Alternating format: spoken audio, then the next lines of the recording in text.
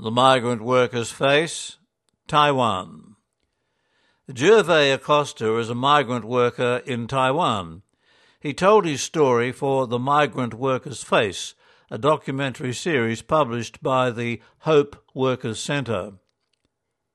Gervais began his story with, "There's a reunion video on Facebook between a Filipino man and his biological parents that makes me cry every time." The video depicts a true story reenacted to dramatize the narrative. It begins with a young boy, Jojo, running frantically among vendors' wares in Munoz Street Market in Quezon City. The 4-year-old boy has just escaped from his burning home and can't locate his parents. He doesn't know if they've survived or, if they have survived, how to find them now. He runs through the market hoping but failing to catch a glimpse of his guardians. A jeepney driver realizes the boy's plight and takes him to an orphanage that quickly takes him in. Eventually he is adopted by a family who take him to live with them in Australia. And the new family of 3 grow up with more children, and Jojo's new parents work hard to raise all of them well.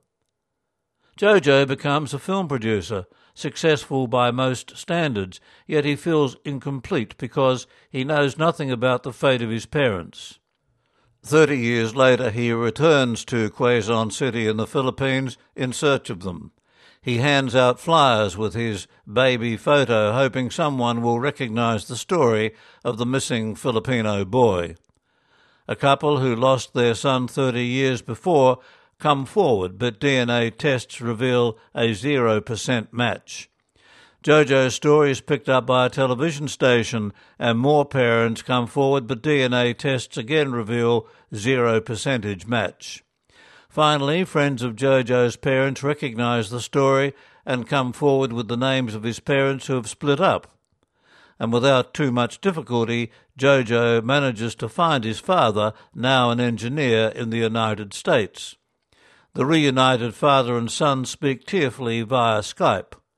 Jojo's mother proves more difficult to find, and as Jojo nears the date of his return to Australia, it seems unlikely he will locate her. A day before he is set to leave, however, a radio station locates his mother for an interview. She recognizes Jojo's photo and chokes back tears to say she wants to meet him. In an emotional final scene, one happy Filipina comes forward and hugs her son. DNA confirms Jojo has found his mom. As mother and son are reunited on screen, my tears join theirs. I was born on October the 4th, 1987, to a broken family. My name tells some of the story of my family's history.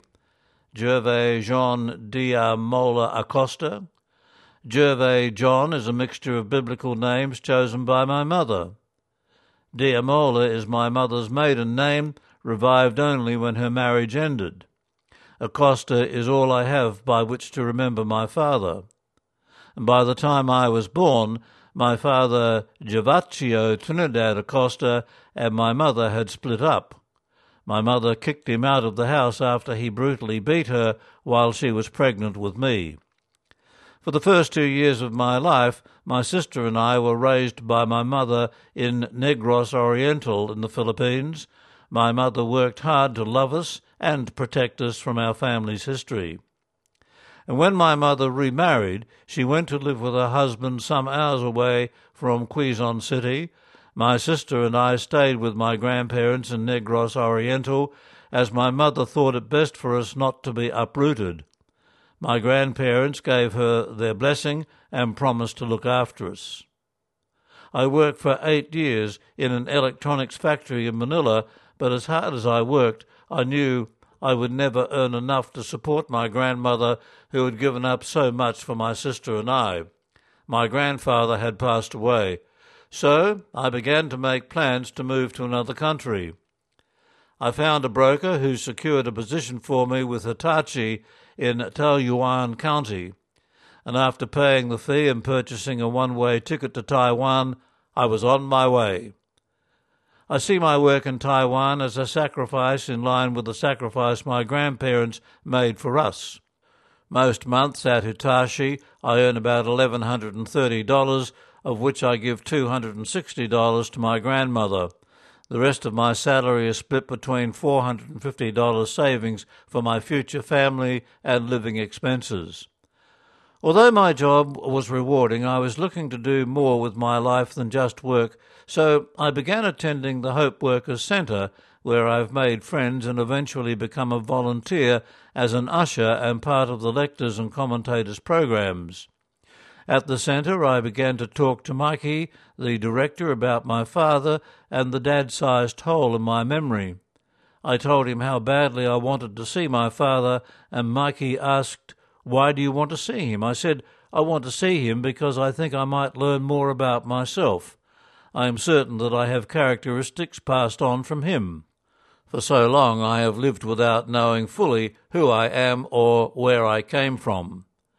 Mikey helped me to look for my father, but as yet I have not been able to track him down. I pray that if and when I do meet him, he will recognize me, and it will be like the reunion in the video when Jojo finally found his mother. That story was edited by Hans Zetschke, who was a Colombian volunteer for the international program in Taiwan in 2017, and it was entitled The Migrant Worker's Face.